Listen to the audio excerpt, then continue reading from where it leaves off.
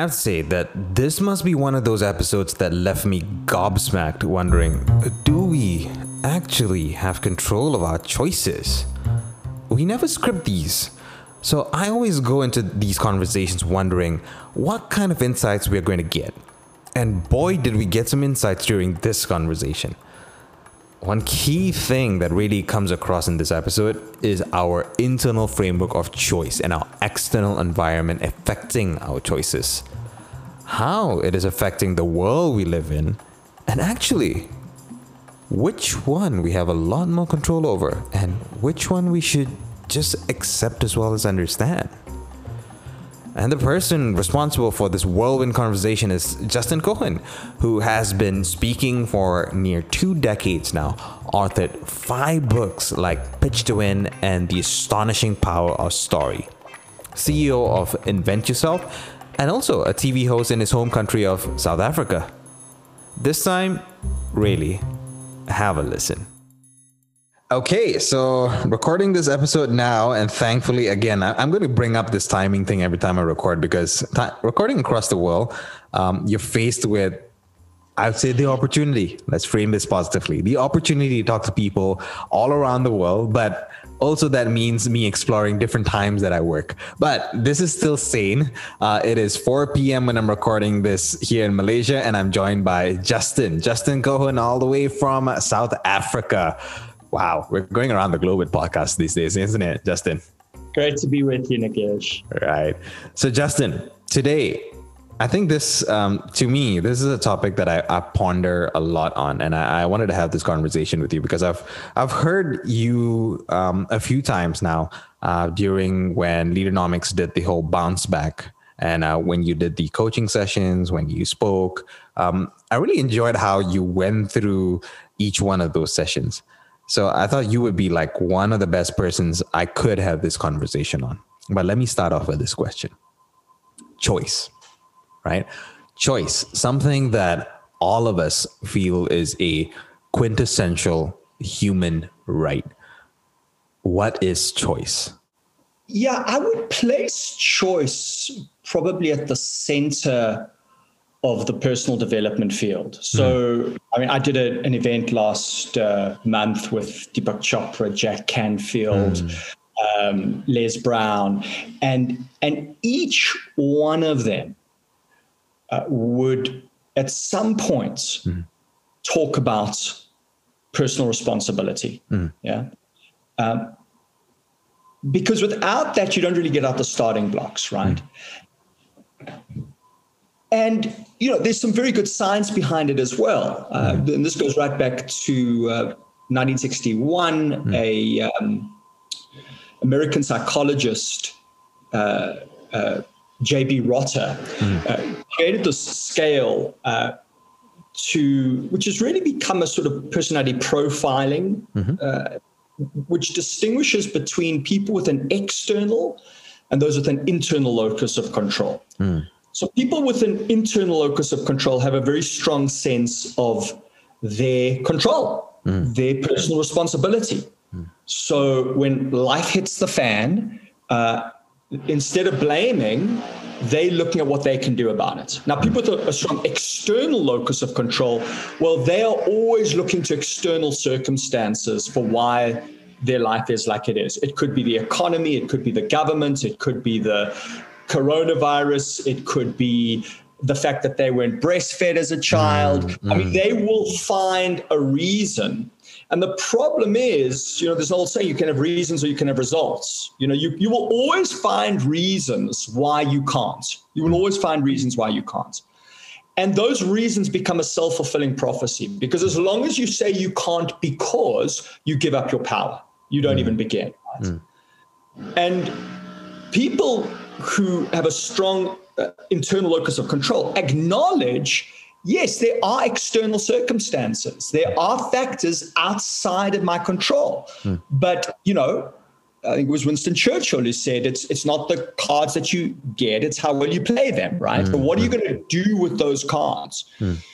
Because here's the thing, we all can see that there are people who go through the same adversity, the same difficulty, and it could be really traumatic. It could be abuse. It could be, early childhood trauma. It could be an accident, a disaster. And yet no two people come out of it the same. Yeah. And that tells you can't blame the event. If two people don't come out the same, then you can't blame the event. Now, obviously, the event is a causal factor. It's one of the factors. But a tremendously important factor is our sense of control, whether it is internal or external. Right. And so what we see, Nagesh, in the research is that people with a strong internal locus of control are significantly more successful, better jobs, better salaries, better bodies, better body mass index, better relationship. I mean, on virtually every measure, better health outcomes. Because you can imagine, somebody who, say is diabetic, who has an external locus of control, says, well, there's nothing I can do, so I may as well just, do nothing. Whereas somebody who's diabetic with a strong internal locus of control saying, okay, well, I better exercise, I better eat healthily, right? So you can see the impact that this would have on your health in really virtually every area. So it really is a critical part of our psyche and ultimately a determinant of our well-being. It's curious you said that about that whole internal locus of control and external locus of control. I was just having a conversation just the other day with one of my team members, and we were talking about what can you do, what can't you do kind of thing. And understanding how you react to the external allows you to then pick and choose. Choice again, pick and choose.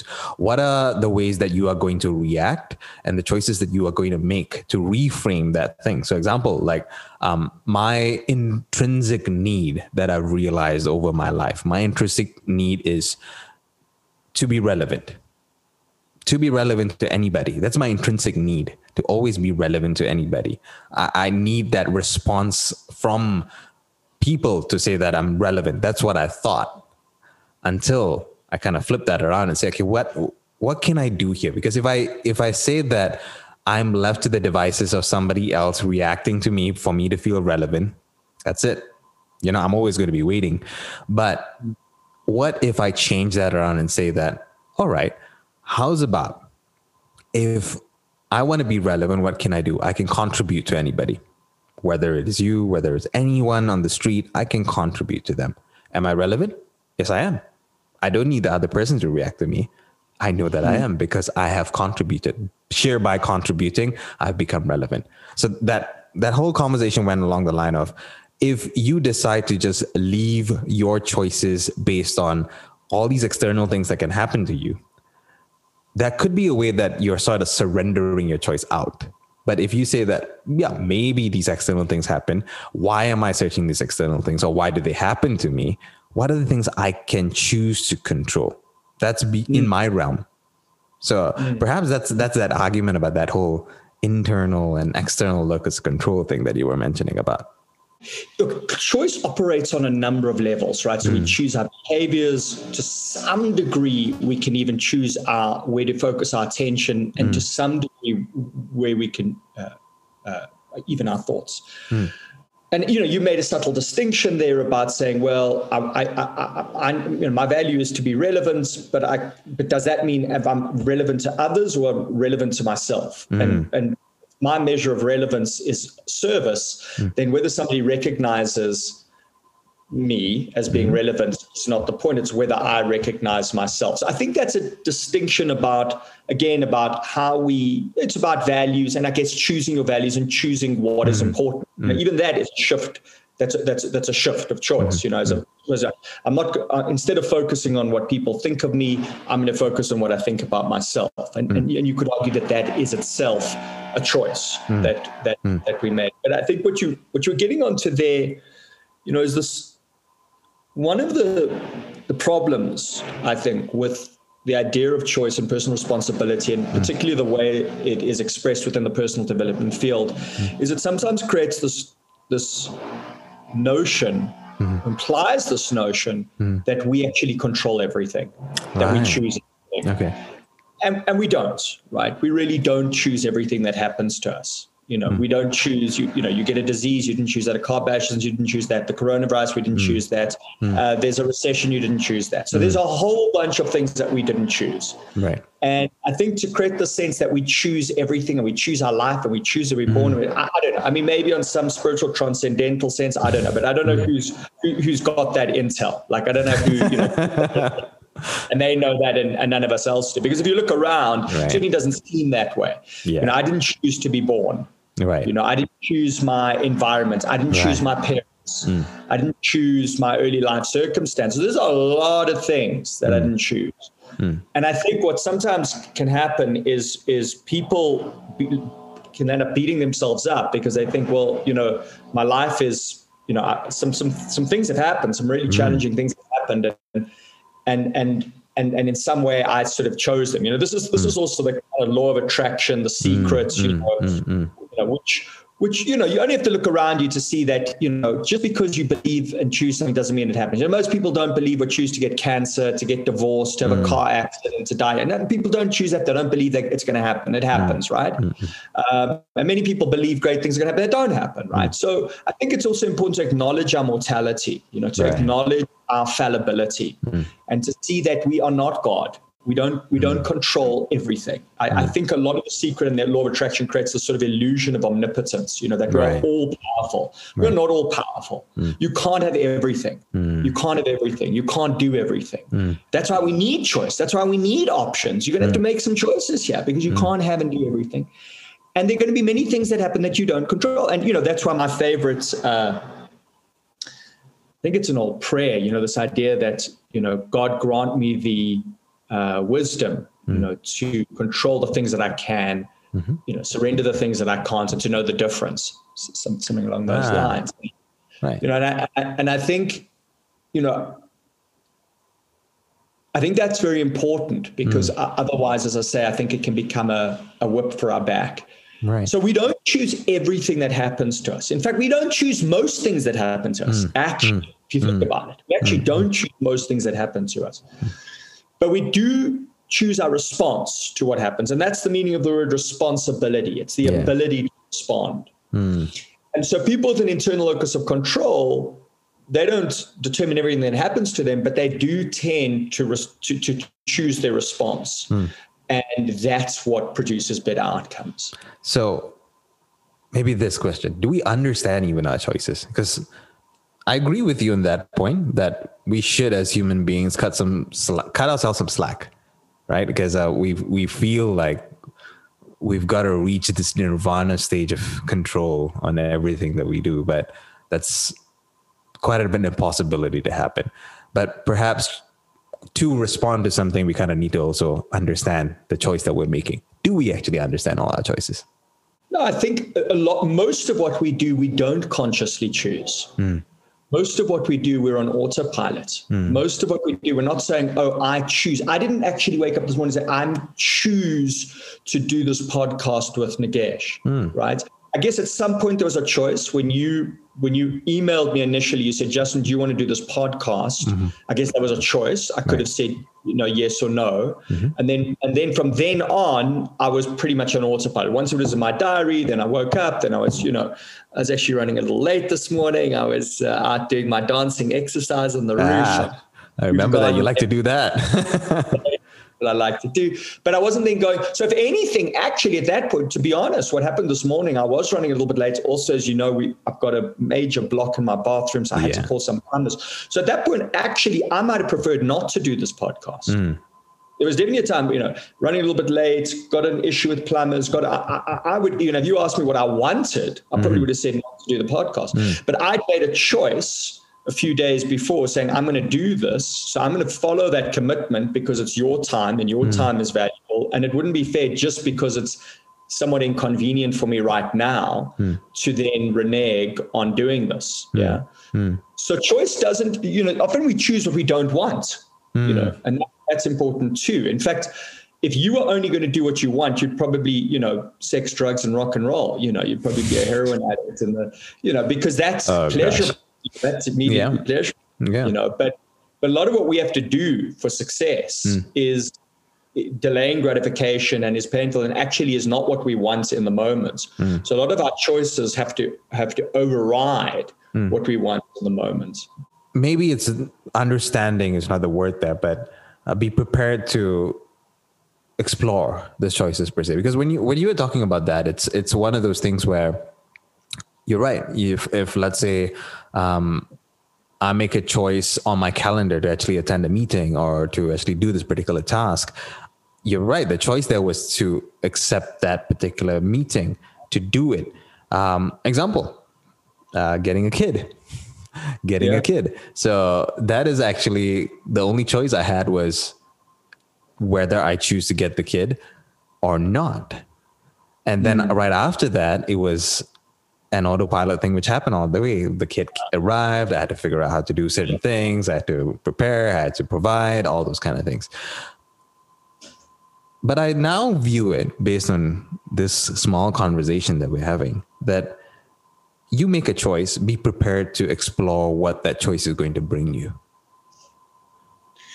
Yeah, I mean, any choice that you make, you want to be assessing that option. This is all about optionality. We have options, and we've got to, we need to assess that option. I think a lot of people have kids, quite frankly, shouldn't have kids. They have kids because they think it's, I've just got to do it, and it's what my parents want and my grandparents want.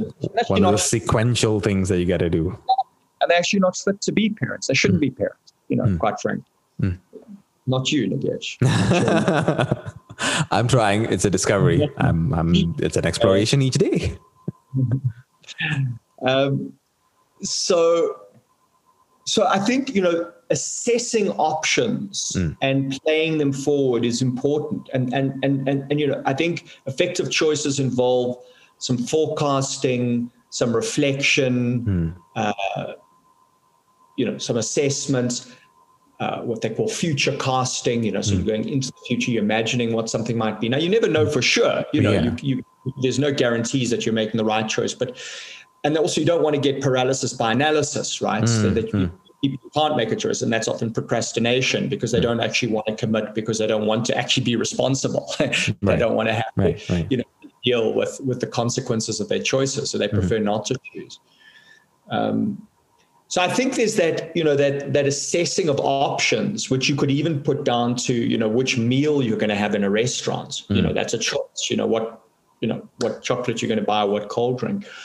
But then I think there's that optionality, that we have, and each day there will be certain choices. But I think there's also sort of a general sense that I have some control over my life, or I don't, and that's very important. So it's and this is an interesting conversation. I haven't thought about this. I feel like there's two things going on here, because I think somebody with a low external locus of control is still making a choice about which meal to order in the restaurants, right? Or which chocolate, or which, whether they should go partying or whether they should study. I think we're all doing that, some more effectively than others. But I think this idea of internal and external locus of control is this broader sense that,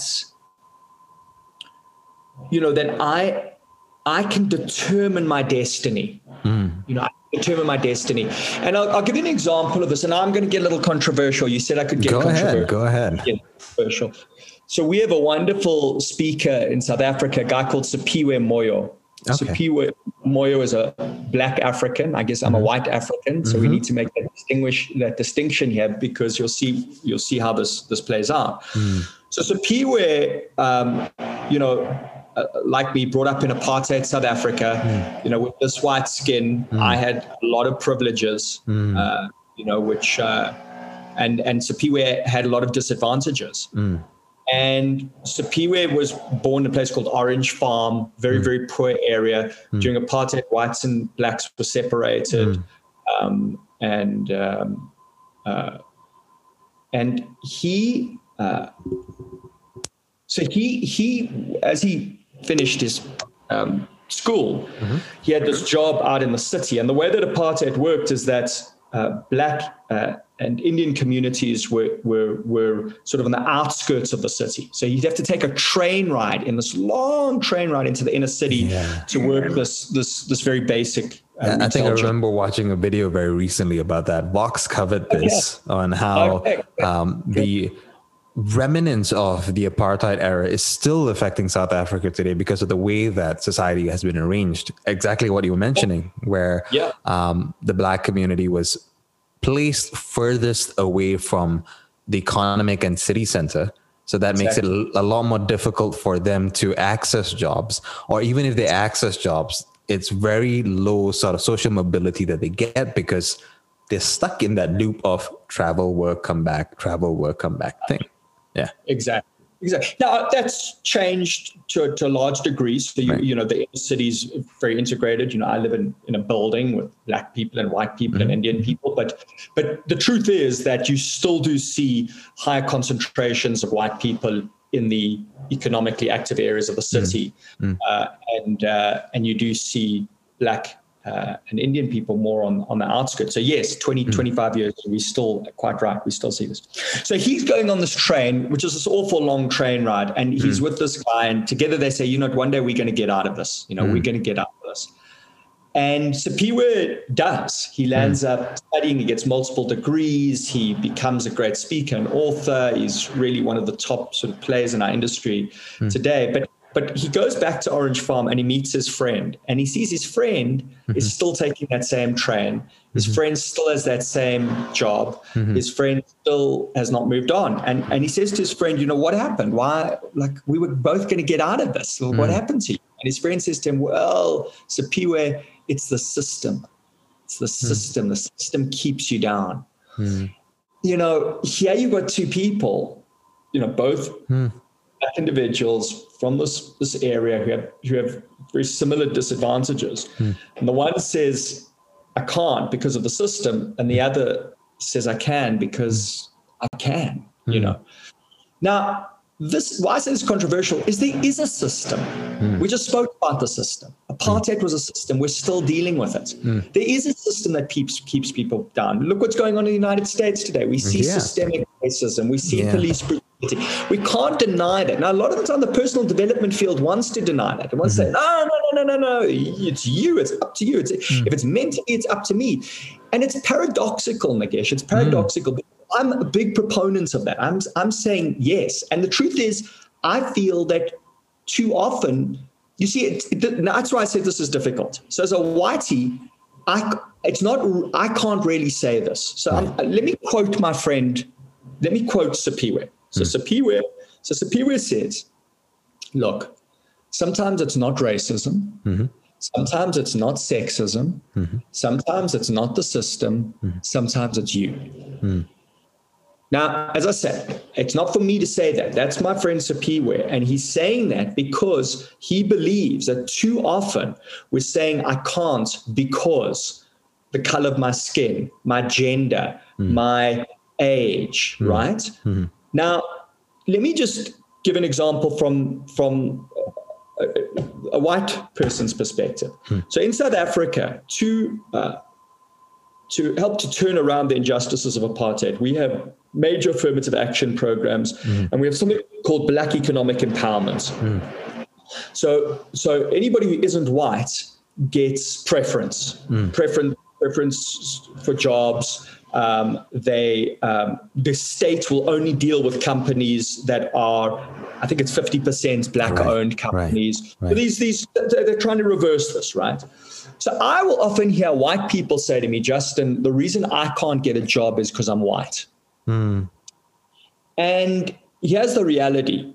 In South Africa today, we have an unemployment rate of about 27%. White unemployment is about 7%. So when my white brothers and sisters tell me I can't because I know that they've got a classic self-defeating belief, right? Now, there is no doubt that as a white person, you are way more restricted than you were, rightly so, because apartheid was the biggest affirmative action program for white people. But there's certain jobs you won't get if you're white. There's certain business you will not do with the state if you're white. But nevertheless, white unemployment is still lower. So when my white brothers and sisters tell me I can't get a job because I'm white, yes, there may be a job they couldn't get because they were white. But the problem is that then can become an impediment to getting any job because they give up. On because. So when I say, I think sometimes we blame race and gender, and it's not, I'm not just talking about, it could be blaming the fact that you're black, blaming the fact that you're white, blaming the fact that you're young, blaming the fact that you're old. The moment you're focusing on something you can't control, so you can't control your age, I guess you can control your gender these days, but it's not a simple thing. You can't control the color of your skin. I guess Michael Jackson came close, but you can't really control those things, right? Largely. The moment you focus on something you can't control, you're in a classic self-defeating belief. And here's the way you know. Just ask yourself, is there a black person who did get what I'm trying to get? Is there a white person who has got what I'm trying to get? Is there a woman who has, right? And you almost invariably find that there is. There is. So as the great Anthony Robbins said, the biggest thing stopping you getting what you want is your bullshit story about why you can't get it. Right. And look, and I say that with, that's why I said this is a difficult thing to talk about, because you realize what I've just said. I mean, I would be pilloried by some corners, particularly in the United States today. I mean, the far left would not accept what I've just said. They would say, look, you don't have the right to say that, that there is, and I'm not denying that there isn't systemic racism. I'm not denying that there is not police brutality. I'm not denying any of those things. I'm really, really not. And I'm saying change the system then. That's what it's about, right? Personal responsibility. It says, yes, there is a system that is unjust, and you might need to go and change it. But if you're blaming why you can't do something because of that system, you're not even going to change the system, right? So I just, I would consider myself a liberal, but I think there's this extreme far left liberalism that has, I think it's reducing people's sense of control and power. Right. And there's this kind of throw your hands up in the air and, and blame, as opposed to saying, okay, what can we do about this? Right, how can we change this? How can we, how can we, move this thing forward? So, you know what? Yeah. You're right, because I somehow became a fan of whatever, meaning I'm amused to whatever was happening in the United States, because here I am living in Malaysia, which I call, and since we are getting a bit controversial, I call Malaysia a mini America. I do, because there's a lot of things that happens here, which is a mirror image or whatever that is happening right over there. Things like, example, racism. It's something that exists here, and how one race got empowered more than a second race. And even for a term, like example, we have the new economic plan, which is actually a vestige of something that started now a few decades ago, which was not even supposed to last this long. From our independence, preference was given to the Malay race because, rightfully so, I agree, the Malay race didn't have any business foothold. They didn't have any entrepreneurship foothold. So they could not engineer their own economics. They were stuck with administration jobs. So for the first 12 years of our independence, there was some preferential treatment given to the Malay race.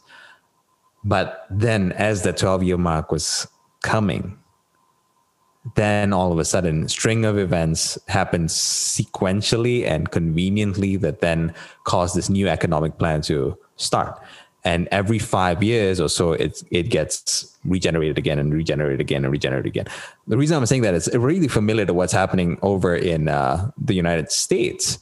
And then now you see in this new world with COVID and everything, this whole anti-vax scenario that is going on, the politics that is going on. And when you say about that far left liberalism, this is where I understand what you're saying, because whenever I see far left talking points, I'm not saying either one is right, but far left talking points, it's pointing the finger at somebody and saying that that's not the way it should be done. That's not the way it should be done. That's not the way it should be done. It should be like this, should be like this, should be like this. Great. What have you done?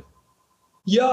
I mean, I think traditionally, yes, the far left would be far more aligned with an external locus of control, right? So you were sort of looking at the politics of grievance. It's racism, it's sexism, it's there's always some ism, and of course, there has been white privilege. There's no doubt. I know there's some people like Jordan Peterson, who want to deny the fact, white privilege. But the problem is when you keep focusing on white privilege. Again, it can mean that you sort of throw your hands up in the air, and because that then becomes the reason. So you're constantly focusing, on what's wrong rather than what you can do about it. Yeah. And you see this, with this kind of woke generation, and they're constantly sort of slandering, one another, and there's even one another. Like, you're not woke enough. Barack Obama's even spoken about this. It seems like it's not actually about rectifying injustice. It's about showing how woke you are. Yeah. It's the Instagram, look how woke I am. Look how woke I am. No, dude, that's actually not the way to rectify injustice. Yeah. That's a way just to showboat yourself. Right. And then, yes, traditionally the right, particularly in America, if you look at the right is far more about personal responsibility. That's why they don't want state intervention. It's like just, people must pull themselves up from their own bootstraps, let them get on with it, get out of their lives, bizarre, they say get out of their lives, but they want to be in your bedroom. They're obsessed with homosexuality. I mean, I have no idea why they are so obsessed with what two people do in the privacy of their own bedroom. I have no idea. Religion as well sometimes. Right. Religion, gays, God, and guns. Gays, God, and guns. I mean, I don't even know. The last time I checked, that's not what Christianity was obsessed with. Yes, God, absolutely. But I didn't see gays and guns being the main obsession, So, don't get me started on the far right or the far left. But so traditionally, the far right, was much more about personal responsibility. And the far left was more about the system. Yeah. Of course, what we've seen now, Nagesh, is it's gotten a little crazy. I mean, you try and analyze this thing. The far right in the United States are now so full of grievance. I mean, the stolen election, right? Now, instead of like, okay, Oaks, we lost this thing. Let's get ourselves back up. Let's win the next one. No. It's the stolen. I mean, Donald Trump did not. So we had one grievance after another grievance after another grievance. So constantly blaming. He never took responsibility. Not once. He never said, I'm sorry. He never said we shouldn't have done this. He never said we couldn't have been. It was just, it's their fault. It's your fault. Never took responsibility. So you've seen this strange thing where the right used to be all about personal responsibility. It's now about grievance. It's about blame. It's about, the politics of, just hate. I mean, it's just appalling what I'm seeing there. It makes me very, very sad because I happen to be a great fan of America. But anyway, they I think they'll work this out. So I think, the problem with the far left is, I think, the liberals are supposedly have more empathy and they care and they want to uplift people, and that's beautiful, that's great and important. But sometimes then it there's this denigration of our personal responsibility, and that's. That I think is the problem here. Now, here's the thing. Both are true because the fact is we do need to uplift people. And quite frankly, nobody pulls themselves up from their own bootstraps. They have support, they have family, they have community, and the people in conservative communities, they've got phenomenal communities and they do support each other. No man is an island. So we have to acknowledge, here's the problem. I guess I didn't expect us going into the politics, but I've got to say this because this is actually very important. The American dream is more alive in Denmark than America. The chances of a person in America today, from a poor background, becoming wealthy is, and I don't have the stat right at my fingertips, but it's like 6 times less likely than someone in Denmark. Yeah. So in Denmark, you almost invariably, if you're coming from a poor background, I think it's more than 50%, you will be better off because it's people who lift each other up. America, which is all about supposedly about personal responsibility, they gave birth to the self-help movement. You now see the American dream it's just, I don't want to say it's dead, but it's languishing. 6 times less likely for a poor person to rise up. Come on, guys, there's a problem there. There's telling you that it's a system, it is a problem. So, the Americans hate, socialism and, well, I say the Americans, the right. But when you look at those more socialistic Scandinavian countries, you just see far more people are being pulled out of poverty at far, far greater rate. So what does that tell you? It's not just about personal responsibility. It's also about creating a system which takes personal responsibility, but it's creating a system that is supportive. And so from what I'm hearing, it is this, and this is why we're right now we're focusing on America, and this is kind of why I do respect Joe Biden a little bit, because I kind of see what he's doing, where is this balance between, and choice is that, right? It's this balance between your own personal responsibility, which is, if we call it the very far right, and joint responsibility, where you are involved in a society, you're part of a society. So whatever you do, the things you choose to do affects your environment as well. So there is some level of joint responsibility as well. But life is that. Life is this balance between personal responsibilities, personal choices that you got to take for yourself, and also what you do for the society. If both are well balanced and you find a mechanism that is well balanced for both, then you see, and I think the word we use usually for that percentage of people moving up from poverty up into middle class, social mobility. So then we find social mobility more fluid, because you're able to then, one, take care of yourself, make the right choices, but at the same time, look after the person next to you without harming yourself. Right. And unfortunately, whatever you said is a very common theme around the world, and especially now, because last time you can kind of contain all these. You pointed out Trump just now. Now here's a voice that cut through. If anything, his voice cut through the entire population to reach one set of population so that that person can hear it. He had a very high level, take it any way you want it, very high level of self-responsibility. So he's responsible for himself and himself only, and what he says, not what's happening out there. But he's able to cut through all societal noise for everyone to listen to him. And this is the power that actually every individual has now. You look around the world, good or bad, these are some of the key factors that are causing it.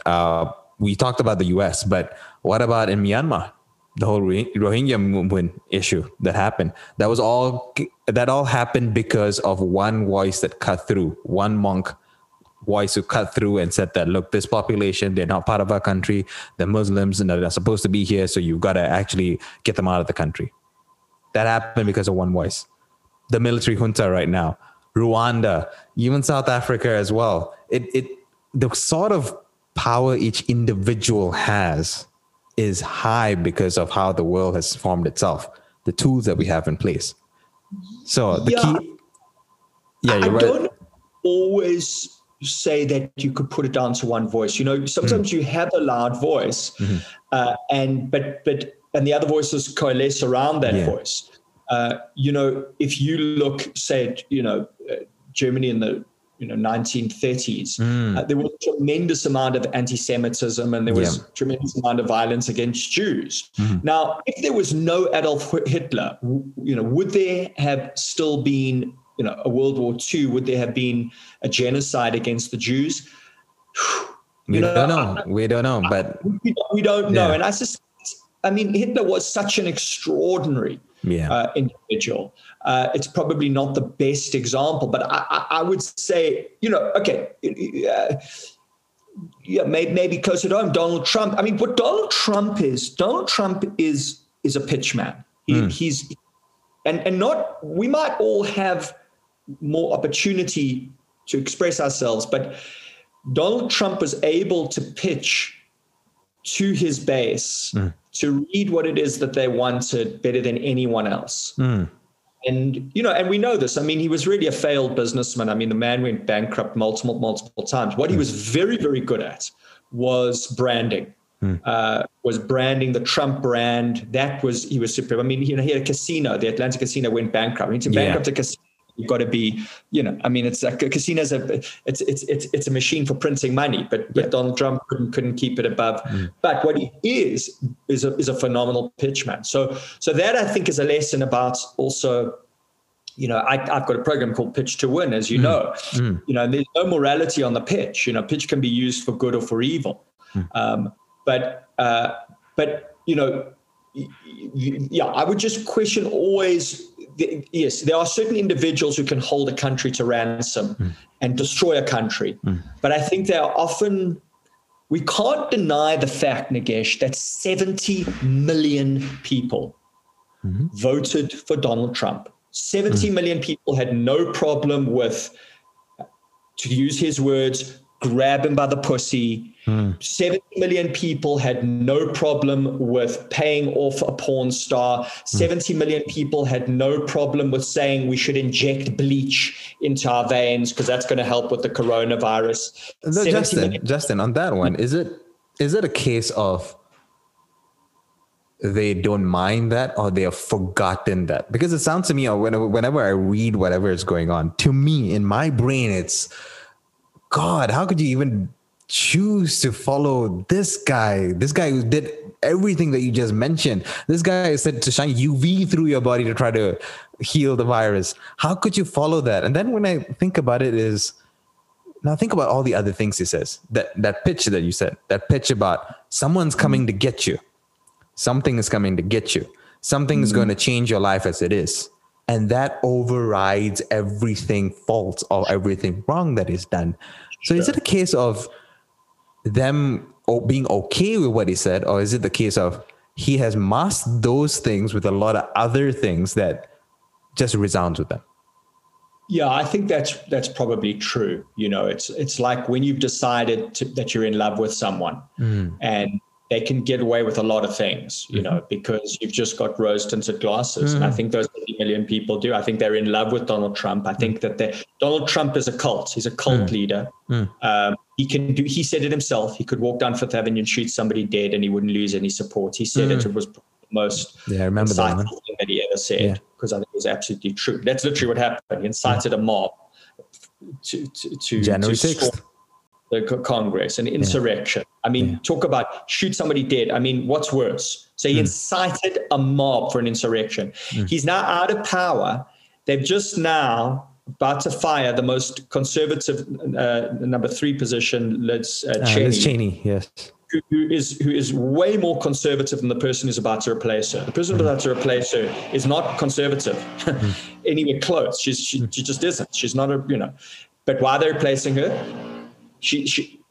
The conservative politics, they're replacing her because she's not a supporter of Donald Trump. So that's a classic cult. The classic cult leader is that it doesn't matter what you do or say or you believe, I follow you.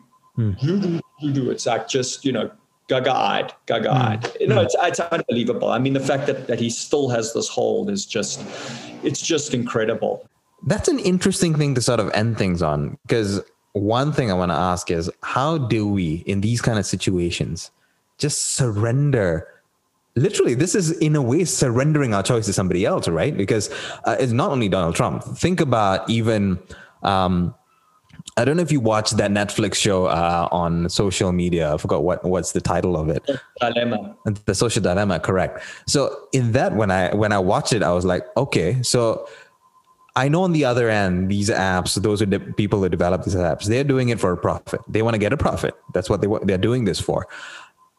And they have found a way and made into a science on how you can manipulate a person to the point that you're making choices without realizing that you're not making choices, in a way. And this is what's exactly happening with any cult situation. You think you're making the choice. You think you're standing up for what you believe in, but essentially you've already been cornered. How does a person even get there to a point that they're completely cornered to the point that they don't realize that I am actually not making these choices anymore? I'm now going to throw a spanner into the works. Right. And, this is the paradox of life, really. This podcast interview is all about choice. Well, philosophically, there is no real rationale for free will. So when you look at the nature of free will, that's a big spanner. I know, I was throwing in a big spanner here, and the person who articulates this best is somebody like Sam Harris, probably the world's leading public intellectual. But, I studied this in philosophy. It's not a new idea. And the truth is, Nagesh, you don't have to go far to see it, right? I said it earlier. You didn't choose your parents. You didn't choose to be born. You didn't choose the country you're born in. You didn't. So you say, yes, okay, I know that, Justin. But right now, I'm going to choose to do this podcast with you rather than with Joe Blogs. And then I say to you, Nagesh, why did you choose to do it with me rather than Joe Blogs? And you're like, well, I kind of wanted to talk about choice. And I thought you'd say, okay, great. So why did you kind of want to talk about choice? Well, I kind of wanted to talk about choice. That's important. Why is it important to me? Well, because, what are you going to? Because you will always find a reason. Because actually I'm interested in prison. How did I get into prison? Well, because my parents went to prison. Oh, because actually I had a difficulty in my life. And you with me? You will always find reasons that go back to, the birth of the universe, right? And, I know we're starting to get into, issues, about the religion and soul. But even if you want to use the word soul, well, then that's your soul. Your soul is determined, right? That's where it comes from, right? So then, now this becomes problematic for people because it's like, well, don't I have any free will? And the way I understand it is this. I think what we have is determined will. We have determined will. What that means is that we make decisions and need to make decisions.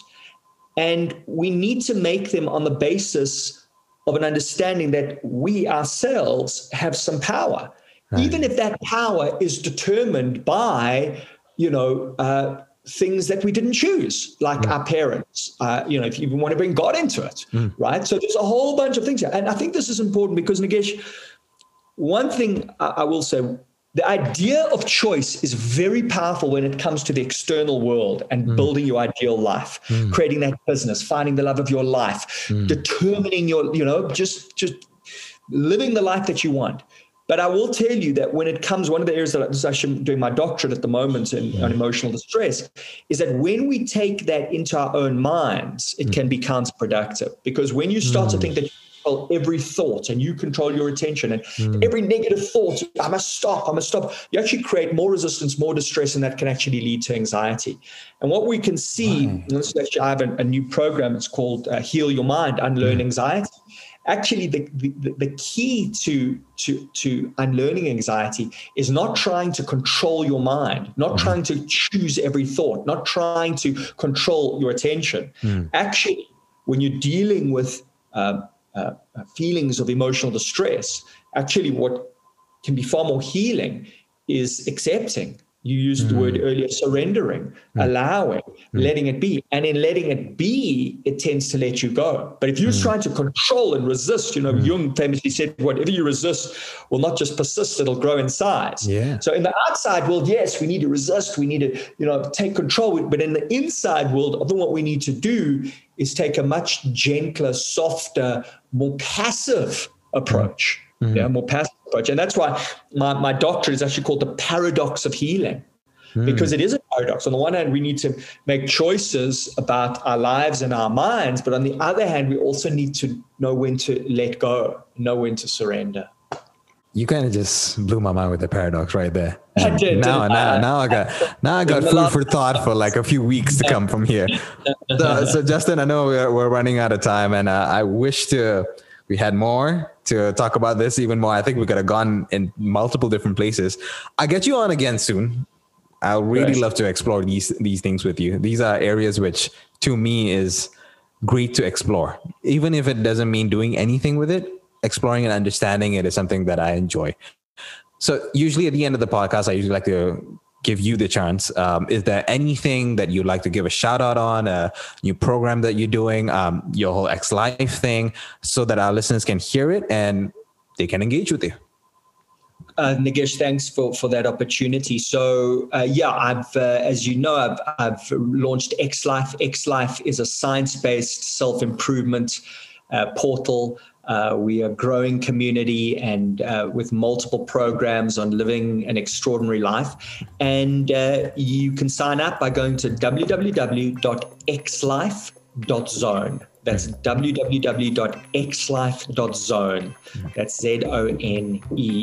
And when you sign up, what you're going to get is once a week, you're going to get some science-based self-improvement tips, something that you can immediately use to raise the quality of your life, whether it's your business, your career, your finances, your emotional state, any area at all. So yeah, that'd be great. That'd be great. And then I do live events, and so by signing up, you'll get access to those events, and we'll be able to stay in touch.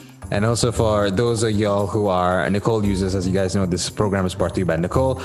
We will from time to time put up some of the events that Justin is doing when it comes to X Live, some of the coaching events that he's doing virtually as well. From time to time, we'll put that up. There's 2 which is coming up real soon, so look out for that for those of you all who are Nicole users as well. Justin, thank you so much. It's interesting that we still went through with hearing a little bit of the drilling noise behind, your cat coming into the picture as well, and we saw like workers going behind. Well, you know what? This is living virtually nowadays. Thank you so much, Justin, for your time. Thank you for that, leaving me with that mind-blowing paradox at this point in time. Thank you, Nagesh. It's been great fun. Really appreciate it.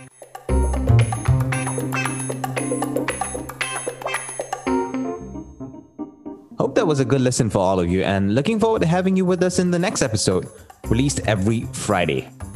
Talk to Me is brought to you by Nicole. It's a learning experience platform that brings you AI-powered personal and contextual learning with expert curated curriculum and communities that allows any customized blended learning solutions, all in one app.